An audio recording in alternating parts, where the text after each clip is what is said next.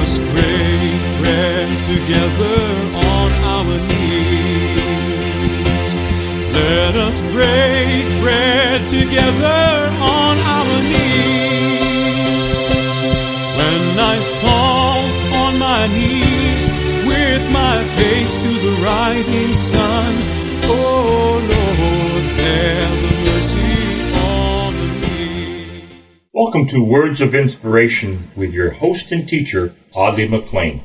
And now let's hear from Audley. For those of you who've been with us in the last little while, you know it's no longer just Audley that brings Words of Inspiration. It's, tell them your name, please, my brother. Audley and Elgin Kerla. All right. Elgin is my brother in Christ, and we've worked together. He worked on the board of this radio ministry for the past several years, and now the Lord has led us to share this broadcast together. And hey, he's 30 years younger than I, so I won't get jealous if you fall in love with him more than you have with me. But here we are on Christmas Day 2023. Hallelujah to the cross. Yes. Hallelujah to the manger. We want to wish you a very, very Merry Christmas. And Elgin, we talked about the fact that at this season, with so much merriment and so much religious activity and so much worldly activity, there are people out there who are hurting. And I remember one year when I was in Buffalo, New York, I was driving under a railroad track, an overhead railroad track, and on the steel barriers or carriers, I saw written in spray paint, "The light has gone out at the end of my tunnel," and my heart sank. And I wondered, did some man, some woman write that and then jump off the bridge because it was so hopeless? There is somebody like that today. What do we say to them? What do we do for them? What we have to do as believers is love everyone we encounter, no matter how long you are in their presence. They should know who you serve and that they are loved.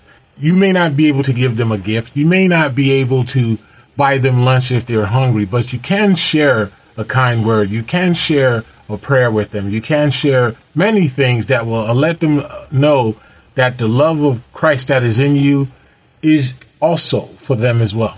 And so at this Christmas season, I don't know how many gifts you receive, you who are listening, or how many you gave, or if you're one of those persons whose heart is broken because life has dealt you ugly blows. My friend, there is light at the end of the tunnel. The Lord Jesus said, "I am the light of the world." Yes. And this light, Elgin, as you and I have discussed, it may show up in us by just a meal, a quiet word, not offering a lot of advice, but listening to somebody. Yes. May this Christmas find us, find you, find me, giving of the Jesus life. That we have to share that warmth and share that smile. Have you had an instance where maybe you having a day and things were kind of going wrong and you encountered a person who gave you a smile, who gave you a gaze, and it absolutely turned your day around? Do that in this holiday season. Be that for someone else. Okay, and wherever you are, whoever you are, God loves you. Yes. And the reason for the coming of Christ into the world is not so you can get drunk or show off how much you've got. I see it on commercials all the time. You must get this so you can live like that. God is wanting you to live above that. Live in a life that tells a story of His redeeming grace. God bless you. A blessed Christmas. A wonderful Christmas. I've wandered far away from God. Now I'm coming home. Words of Inspiration with Audley McLean is a ministry of Harvest International. You may write to Audley at Harvest International, Post Office Box 6690, Ocala, Florida 34478.